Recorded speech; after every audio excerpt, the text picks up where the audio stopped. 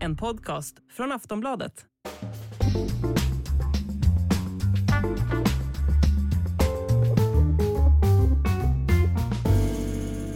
Sportbladets VM-podd hälsar välkomna. Patrik Syk heter jag och med mig har jag såklart då Makoto Asahara. Det är vi som rattar det här VMet i poddväg för Sportbladet. Den här vintern och jävla vinter som om det hela inte vore absurt nog så tvingas vi spela in det här hemifrån för att jag är insnöd med en gran liggande tvärs över garageuppfarten och stängd skola på grund av snöstorm. Du var ute med sågen, hörde jag. Ja, jag var ute med sågen klockan 06.30 i morse för att få bort det här trädet, vilket jag till slut fick då. Sen var skolan ändå inställd så att ja, det är bara bita ihop. Så det här första VM-poddavsnittet, när vi nu är igång med mästerskapet, det kommer helt enkelt få spelas in härifrån hemmakontoret. Inte mycket att göra åt. Vi ska prata såklart om det som har hänt så här långt, om invigningen, om den första matchen. Herregud, vilken shitshow på många sätt. Vi ska slå en signal till Erik Niva om en liten stund här för att få en direktrapport, få hans intryck av de första dygnen i Doha och det här premiärsöndagen med Qatar mot Ecuador. Vi kan väl börja där, Makoto. Jag har en fråga till dig. Ja.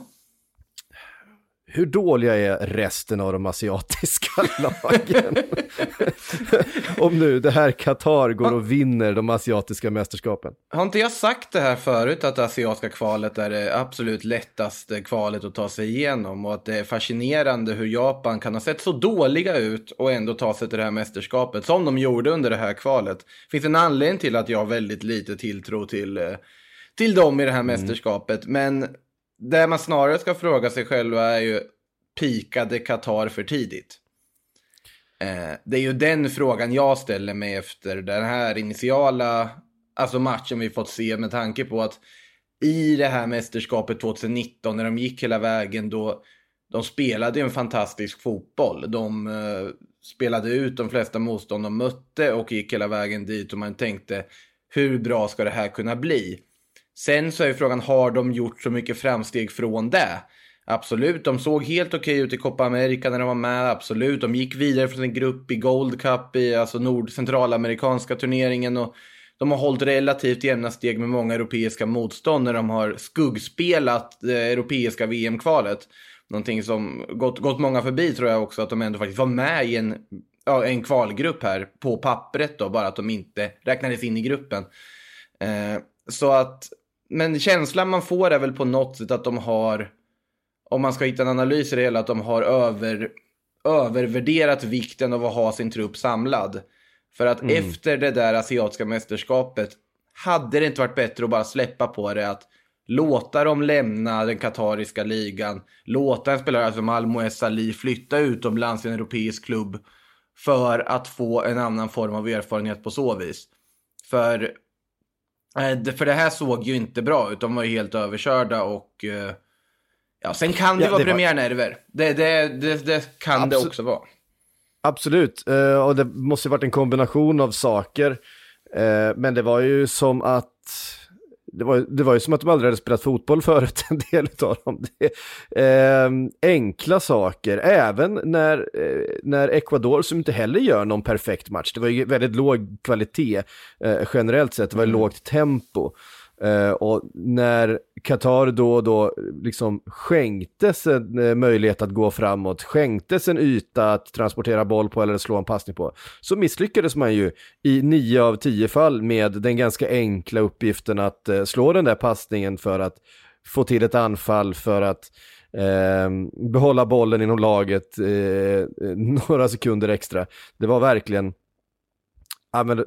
och det är väl som man kan förvänta sig då, en del av den här pressen som såklart ligger på de här spelarna, men verkligen ingen bra reklam för Aspire Academy som det har bekostats med miljarder och som har byggt det här laget, och känslan är att det går inte att bygga ett landslag på det här sättet som Qatar har försökt. Pengar räcker inte. För om pengar hade räckt så hade det här laget varit bättre i det här läget. Alltså på något sätt så man kan ju leta upp problemet i att när de då startar den här satsningen för 10 år sedan, i princip när de fick VM, det är över 10 år sedan de valde att inleda den här satsningen mot mästerskapet. Och då tittar man på den globala fotbollskartan och identifierade vilken typ av fotboll vill vi att detta Qatar ska spela. Där och då så var den spanska kortpassningsmodellen det som var inne, det var det som var mest framgångsrikt, det var under Barcelonas allra största prime. Så därför så var det La Masia fokus på alla ledare de anställde och Felix Sanchez, förbundskaptenen som jobbat med de här spelarna sen de var barn verkligen. Fortfarande förbundskapten. Men det är svårt att dra någon parallell till det här, för det var ju så långt ifrån tiki-taka man kan komma. De försökte att visa upp i den här matchen heller. Med femmanna försvar och 0 intentioner till anfall eller kombinationsspel. Så att... Och framförallt inget fungerande passningsspel överhuvudtaget.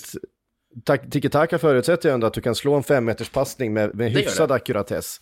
Och det har de kunnat förut, det qatariska landslaget. Så att därför får jag ändå känslan av att det finns väldigt mycket premiärnerv involverat. Och även också till stor del involverat att de möter ett otroligt organiserat, välfungerande Ecuador som förtjänar alla former av hyllningar för deras premiärinsats.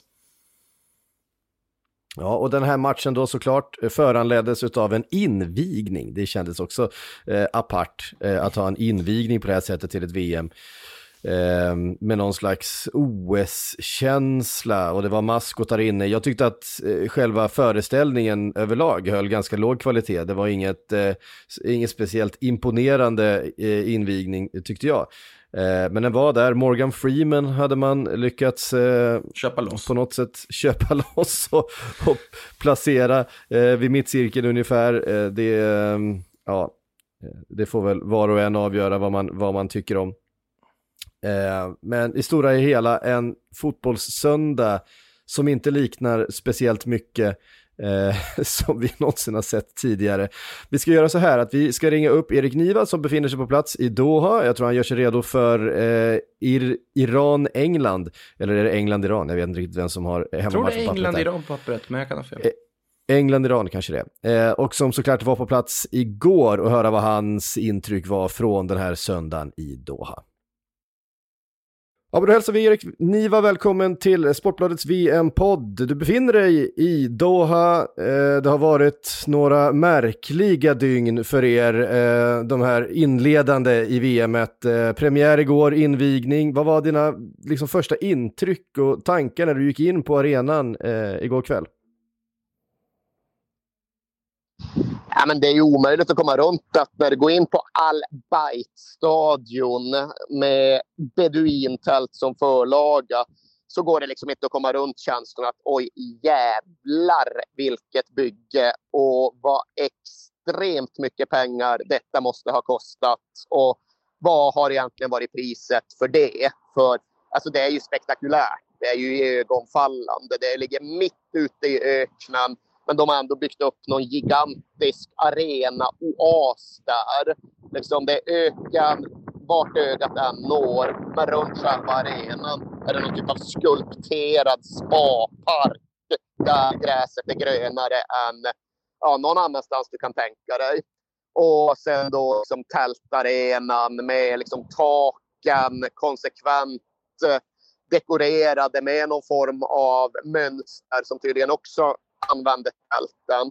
Första känslan är oj, vilket ställe, vad bisarrt detta är, vad det måste ha kostat både ekonomiskt och humanitärt. Vi förknippar ju VM mycket med känslor och fotboll mycket med känslor. Hur var känslorna från publiken under invigning och sen under matchen?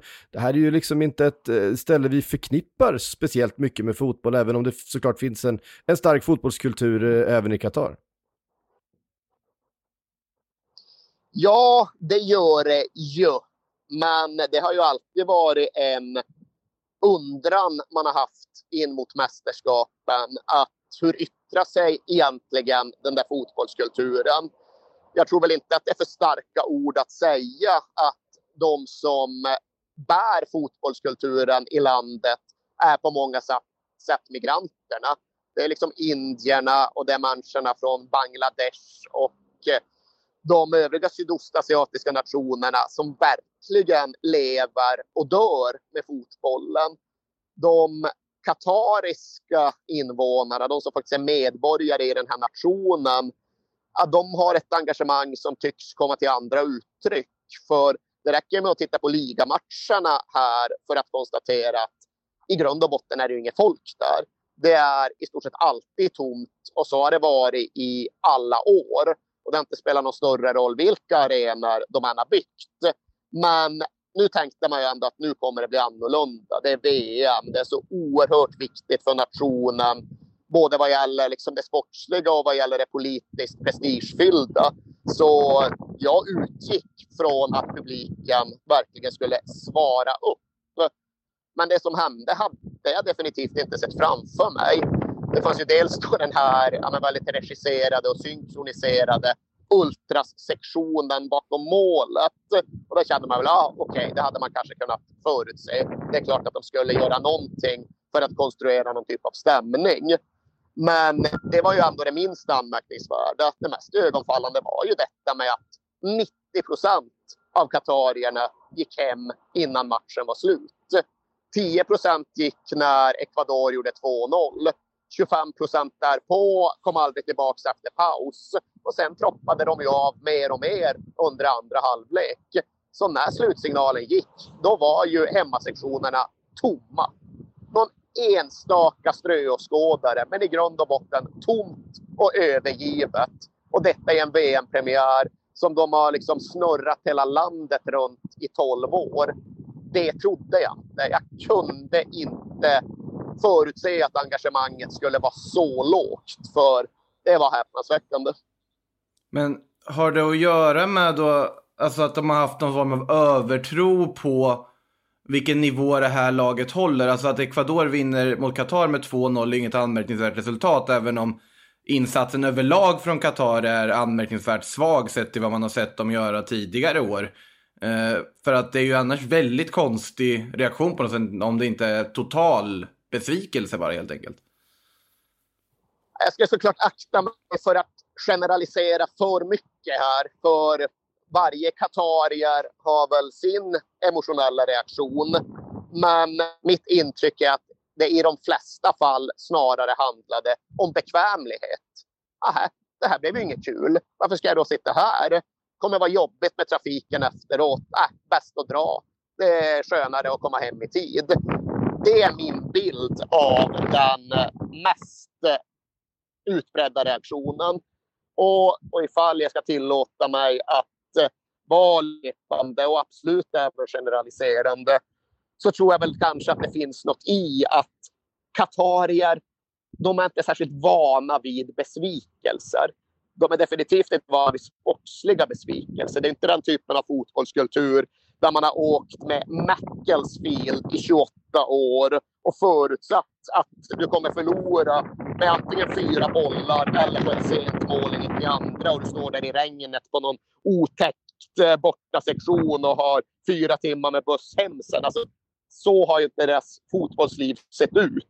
De har inte liksom åkt med Degerfors för att spela mot AFC Eskilstuna någon deppig måndagkväll. Och det gäller nog fotbollen i synnerhet. Det kan nog gälla livet i allmänhet. Det här är inte människor som är särskilt vana vid motstånd eller motgångar eller vid en insikt att ibland går det inte som man har tänkt sig. Här går det som man har tänkt sig, för här har man tillräckligt med pengar för att se till det. Och det tror jag inte spelar någon större roll ifall det handlar om vilket hus du vill bo i eller vilken köpcenter du vill bygga eller vad det nu än kan vara. Men ja, det är klart att det här inte är heltäckande och liksom felfritt. Men ska jag tillåta mig att vara lite socialantropologisk, så tror jag ändå det finns någonting där i. Vi såg ju matchen på tv såklart härifrån i snöstormen igår.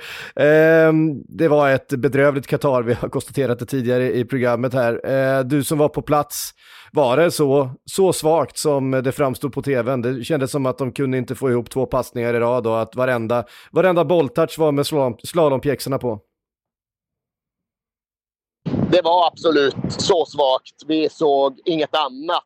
Men det som möjligen går att tillföra då, som kanske inte syntes på tv, det var ju det som jag uppfattade som halvt panikslagen desperation i spelarnas kroppsspråk.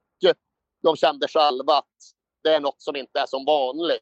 Och jag är helt övertygad om att mycket av förklaringen till prestationen finns i det mentala. Finns i en press som vi knappast ens kan föreställa oss. Och jag tyckte att det även avspeglade sig i kroppsspråket, i liksom gesterna, i desperationen som uttrycktes när ytterligare en pass gick ut över sidlinjen eller ännu en närkamp förlorades eller något gick på tok. Det fanns en fruktan i hur spelarna betedde sig och det gick igenom hela deras uppträdande. Det har ju varit mycket kontroverser runt VM. Vi har pratat jättemycket om det här, men också ganska mycket tension, för att använda ett engelskt ord som jag inte kan översätta ut just nu, runt lagkaptensbindlar, runt Gianni Infantinos redan nu ökända presskonferens från i lördags, runt mycket. Hur mycket märker man av det runt arenorna och när ni liksom bara promenerar i Doha, att det finns det här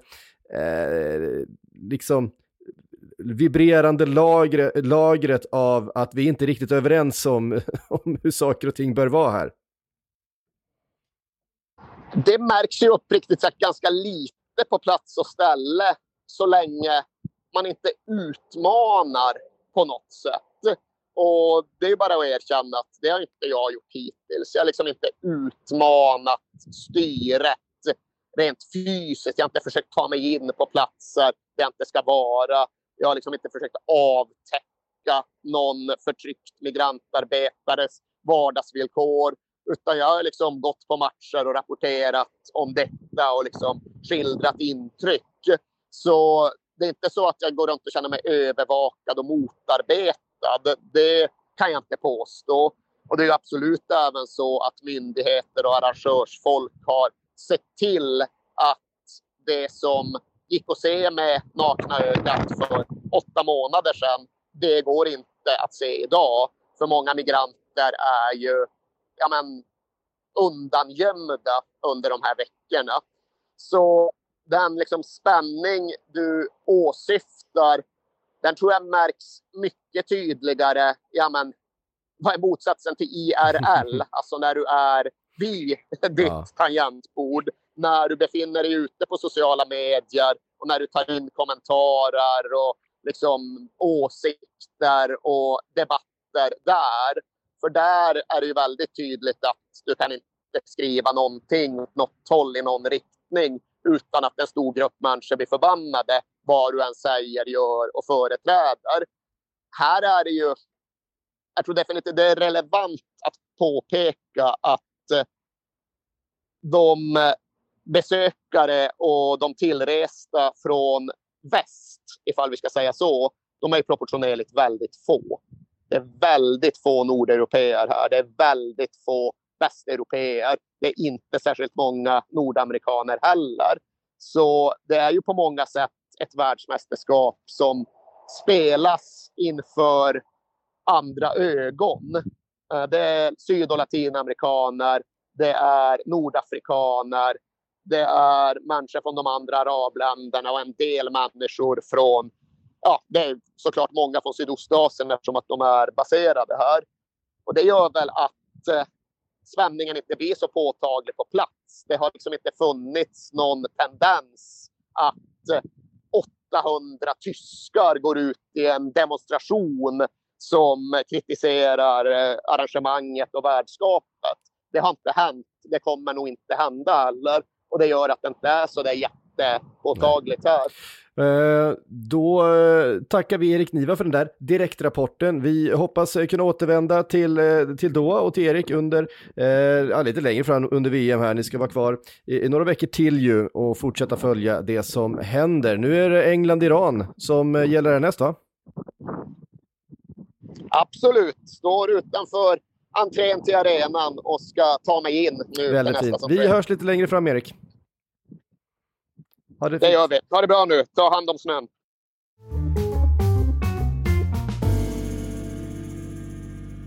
Sportbladets VM-podd är sponsrat ut av Hyper.com och i vanlig ordning då som ni har vant er vid det här laget så har vi med Steven Lee Holmdahl för att leverera några sköna tips. Blev du chockad över VM-premiären här?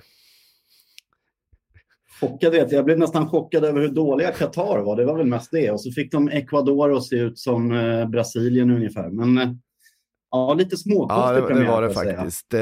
Jag vet att du har kikat lite framåt här mot tisdagen och onsdagen och hittat några sköna spel på Hyper.com.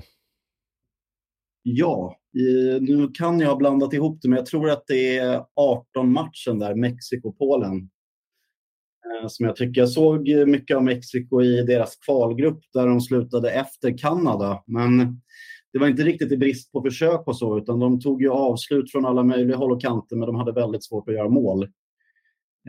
Och det är väl det som är liksom det stora orosmolnet för Mexiko nu när de inte har någon Raúl Jiménez heller. Utan hur ska de göra mål? Vem ska de göra mål? Det är väl lite det man undrar. Men ska de då lyckas göra mål så tror jag väl att Polen är en ganska bra motståndare om man tittar på försvarslinjen i Polen där. De har Bednarek som inte kan ta plats i Aston Villa. De har Kamil Glick som var bra för ungefär 10 år sedan som liksom är rätt risig i Serie B.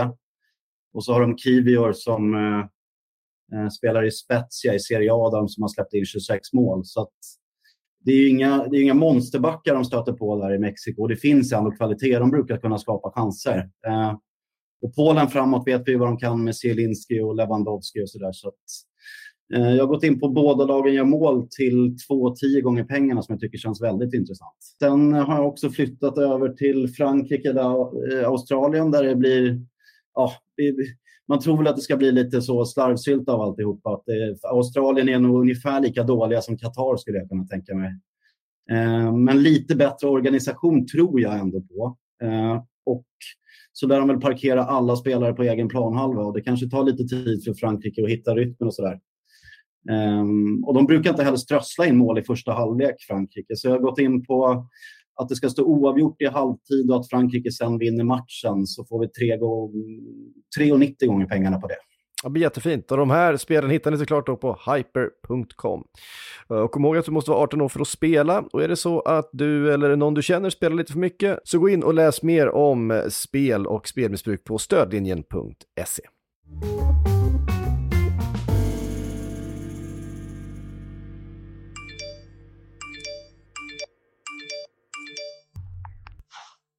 SMS kan vara jobbiga, men det kan också vara ett sätt att göra skillnad. Gå med i Amnestys sms-nätverk Alert, där du kan skapa förändring direkt från din telefon. Det kostar ingenting och tar mindre än en minut. Det är superlätt att gå med. Bara smsa ALERT till 72990.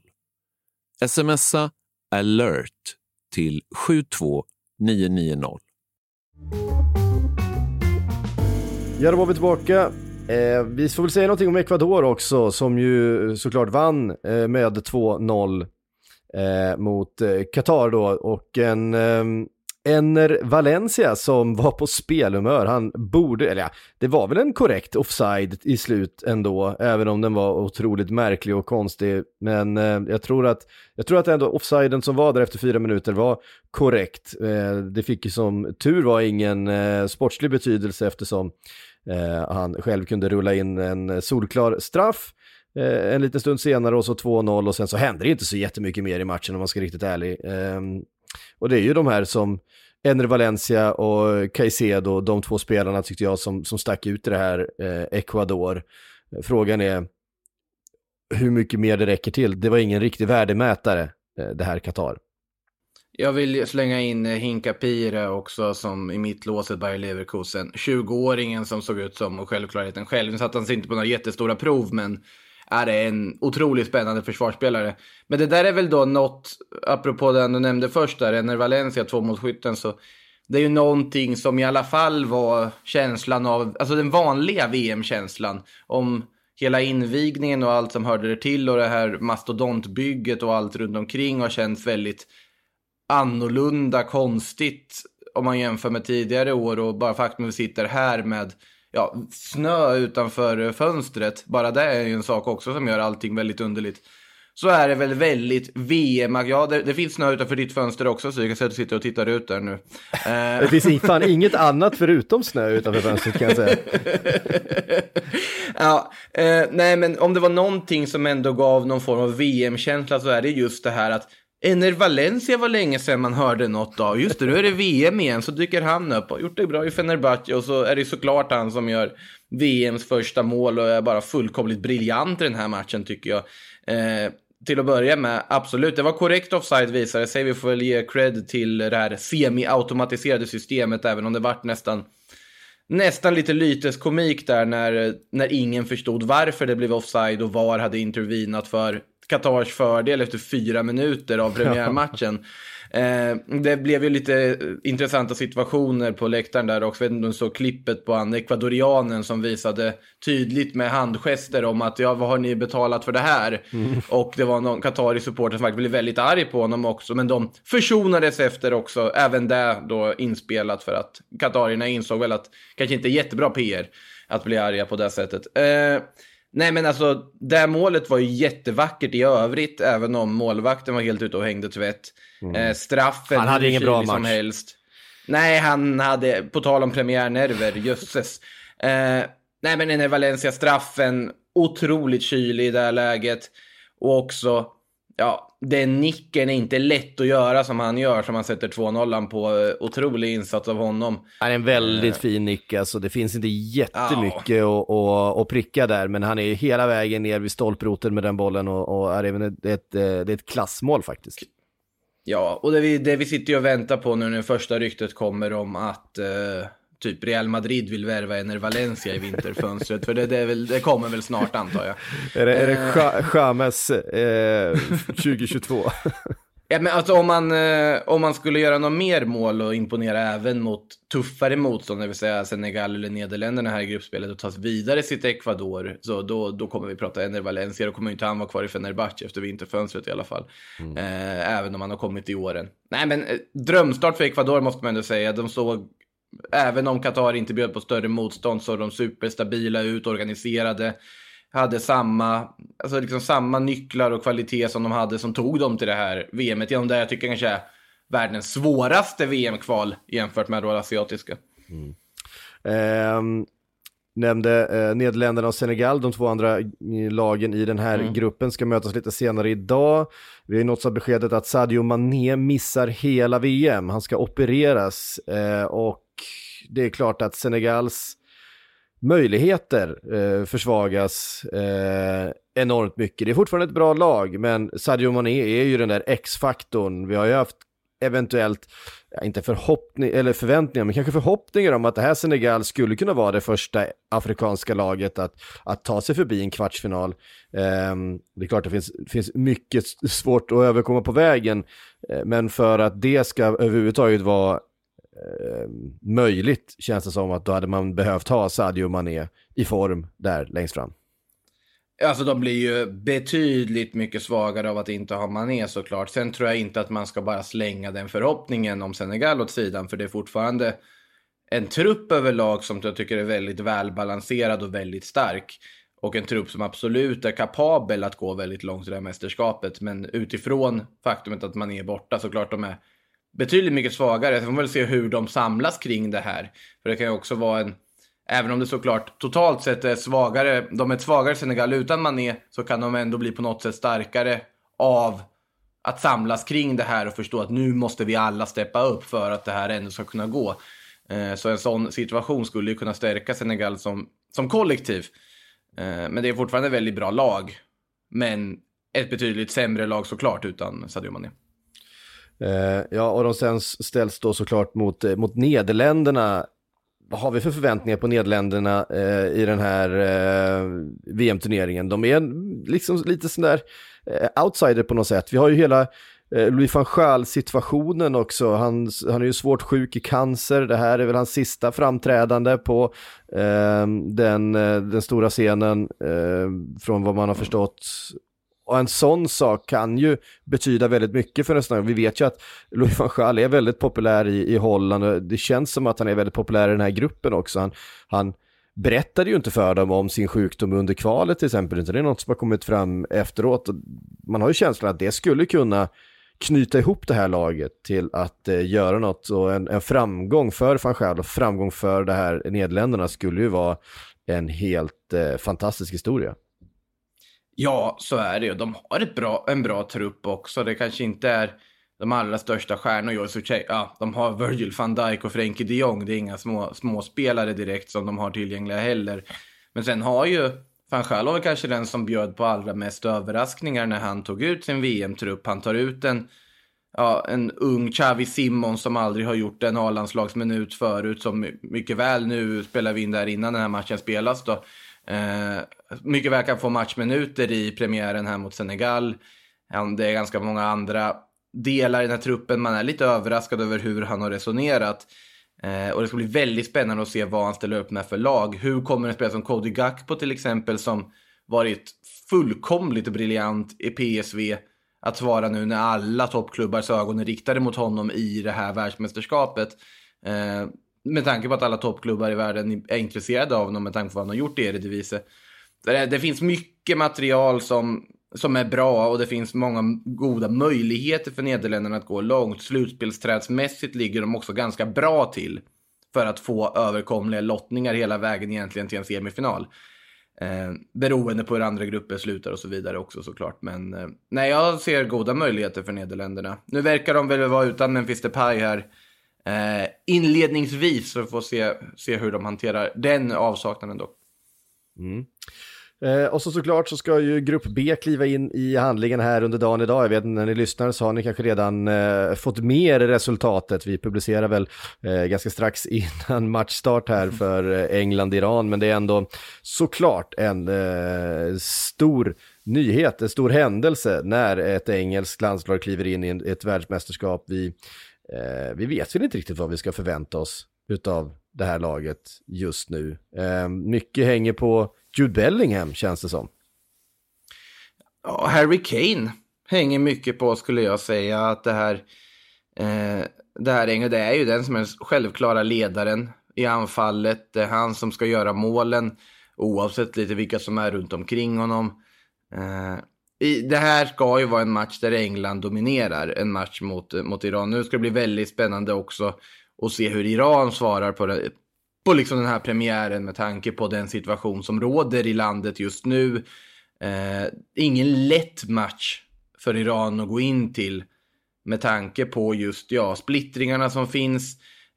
Det var ju nu bland annat lagkaptenen gick ut här nu presskonferensen och tog ton och sa att vi står vid folkets sida, vi lyssnar på folket och de som just nu protesterar och demonstrerar mot det som pågår i landet och slåss för sin frihet. Så att de vill ju vara folkets lag, men det är ju också så att då förväntar sig folket också att de ska visa det väldigt tydligt. Och den krocken på något sätt som blir mellan att du förväntas besöka presidenten innan du åker till VM, som de gjorde också, kontra att vara folkets lag. Hela den detaljen för Iran kommer ju bli väldigt intressant, att säga så, att följa hur de hanterar. Men jag tror att om man tittar rent sportsligt, Carlos Queiroz vet ju vad han är förbundskapten, de kommer att gå på defensiven. Frågan är om England har modet nog att kunna luckra upp det. Sen har vi dessutom USA-Wales kvällsmatch ikväll. Wales som spelar sitt första världsmästerskap på, 64 år va? Ja, när var Sverige-VM? Det är 64 år sedan. Nej, det är mer. Det är 58, det är 64 år sedan. Så att det är såklart en enorm sak i Wales, men de ställs mot ett USA som jag tycker ändå ser spännande ut. Det finns mycket ung, frejdig kvalitet i USA som jag tror kan överraska på en del. Det jag ser mest fram emot i den matchen är ju stjärnkampen mellan LeBron och Bale. Pulisic versus Bale gick man ut med amerikanskt. Jag satt och kollade på lite NFL efter VM-premiären här under gårdagskvällen, och då kom det ju reklam där på Pulisic versus Bale. Så det är väl stort på så vis. Den matchen ser jag fram emot. USA absolut, det finns mycket ung talang, men jag tror att det här är ett lag som är, på tal om att pika i rätt tid, så tror jag att det här USA ska se som bäst ut till hemma-VM om 4 år snarare än det här VMet. Och imorgon då så kliver ju Messi med sitt Argentina in mot Saudiarabien. Han ska väl inleda resan mot den här skytteligatiteln, eller jag har i alla fall tippat honom som att vinna den här skytteligan, Lionel Messi. Han vet ju vart målet står. Dessutom kliver Danmark in mot Tunisien, Mexiko, Polen och så Frankrike som kommer spelar kvällsmatchen imorgon då mot Australien utan Karim Benzema. Ballon d'Or-vinnaren har ju tvingats kasta in handduken, även han skadad. Ja, och på något sätt så man är ju inte förvånad att vi har fått de här, alltså stjärnfallen inför turneringen, att du har de här skadorna redan vi ens har sparkat den första VM-bollen. För att alla spelare är redan slutkörda på det här höstschemat man har haft i klubblagsfotbollen. Det här komprimerade höstschemat där det som vanligtvis pågår mellan mitten av augusti till mitten av december numera pågår från början av augusti till mitten av november. Och så ska du ha hela Nations League och alltihopa på det som jag tyckte var helt förkastligt att de spelar, men det har jag varit inne på förut. Jag är inte dugg förvånad, jag tror att det bara är början på att, alltså, lag kommer behöva de här 26-mannatrupperna. De kommer behöva kalla in spelare och det kommer vara rörigt. Och då är det ju tur för Frankrike då att man har Olivier Giroud fortfarande med i truppen. När Benzema är skadad, när Christopher Nkunku är skadad. Att man då har ändå en pålitlig forward som är i matchform. Som Didier Deschamps verkligen älskar och har använt förut. Och som har varit en nyckel tidigare när man har gått långt i ett VM. Så sent som för 4 år sedan. Så att jag tror att Frankrike kommer nog se vassa ut ändå trots de här extrema avbräcken de har drabbats av inför mästerskapet. Ja, vi ska komma ihåg, det är ju inte bara Benzema som fattas, det är ju även Paul Pogba, N'Golo Kanté, Kimpembe nu för inte så länge sedan också, så att det är ju i alla lagdelar och det är ju världsstjärnor verkligen som fattas för det här Frankrike. Och vi ska komma ihåg det att det har varit ett otroligt komprimerat höstschema för spelarna inför det, men vi kommer ju också från en säsong som var komprimerad på grund utav pandemin, så att spelarna har ju spelat så fruktansvärt mycket fotboll, inte bara de senaste månaderna utan de senaste 1,5 året på ett sätt som egentligen ingen har gjort tidigare. Det här är en helt unik situation och vi har ju sett mängder med spelare kliva in och ur form, och det här är ju ett Frankrike som faktiskt kommer från 2 raka förluster mot Danmark bland annat, som också kliver in imorgon, som finns i samma grupp. Så ja, det är bara förvänta sig att det kommer bli en del skrällar tror jag i det här VMet, och spelare som kommer behöva roteras och eventuellt lämna på grund av skador. Det är nog bara att konstatera att det kommer fortsätta vara så under det här mästerskapet. Sportbladets VM-podd är tillbaka på onsdag igen. Då ska vi prata mer. Då har vi lite fler fotbollsmatcher att prata om som har spelats. Då har det ju bara spelats en. Då kommer vi kunna prata Messi, då kommer vi kunna prata Mbappé och så vidare. Harry Kane, och titta lite framåt då inför. Det är inget fel att prata Enner Valencia heller. Det är inte helt fel att prata Enner Valencia. Det är väl där man blir gladast av ändå efter det här mitt i alltihopa och alla, alltså tvetydiga känslor. Det är ju att just en spelare som Enner Valencia plötsligt dyker upp och gör 2 mål i en VM-premiär. Det finns ändå något vackert i det. Ja, men det gör det verkligen. Vi ser i alla fall tusen tack från Sportbladets VM-podd den här måndagen. Vi är som sagt tillbaka på onsdag igen. Det är bara att följa bevakningen in, läs alla texter fram till dess på sportbladet.se, och sen så hörs vi om ett par dagar igen. Du har lyssnat på en podcast från Aftonbladet. Ansvarig utgivare är Lena K. Samuelsson.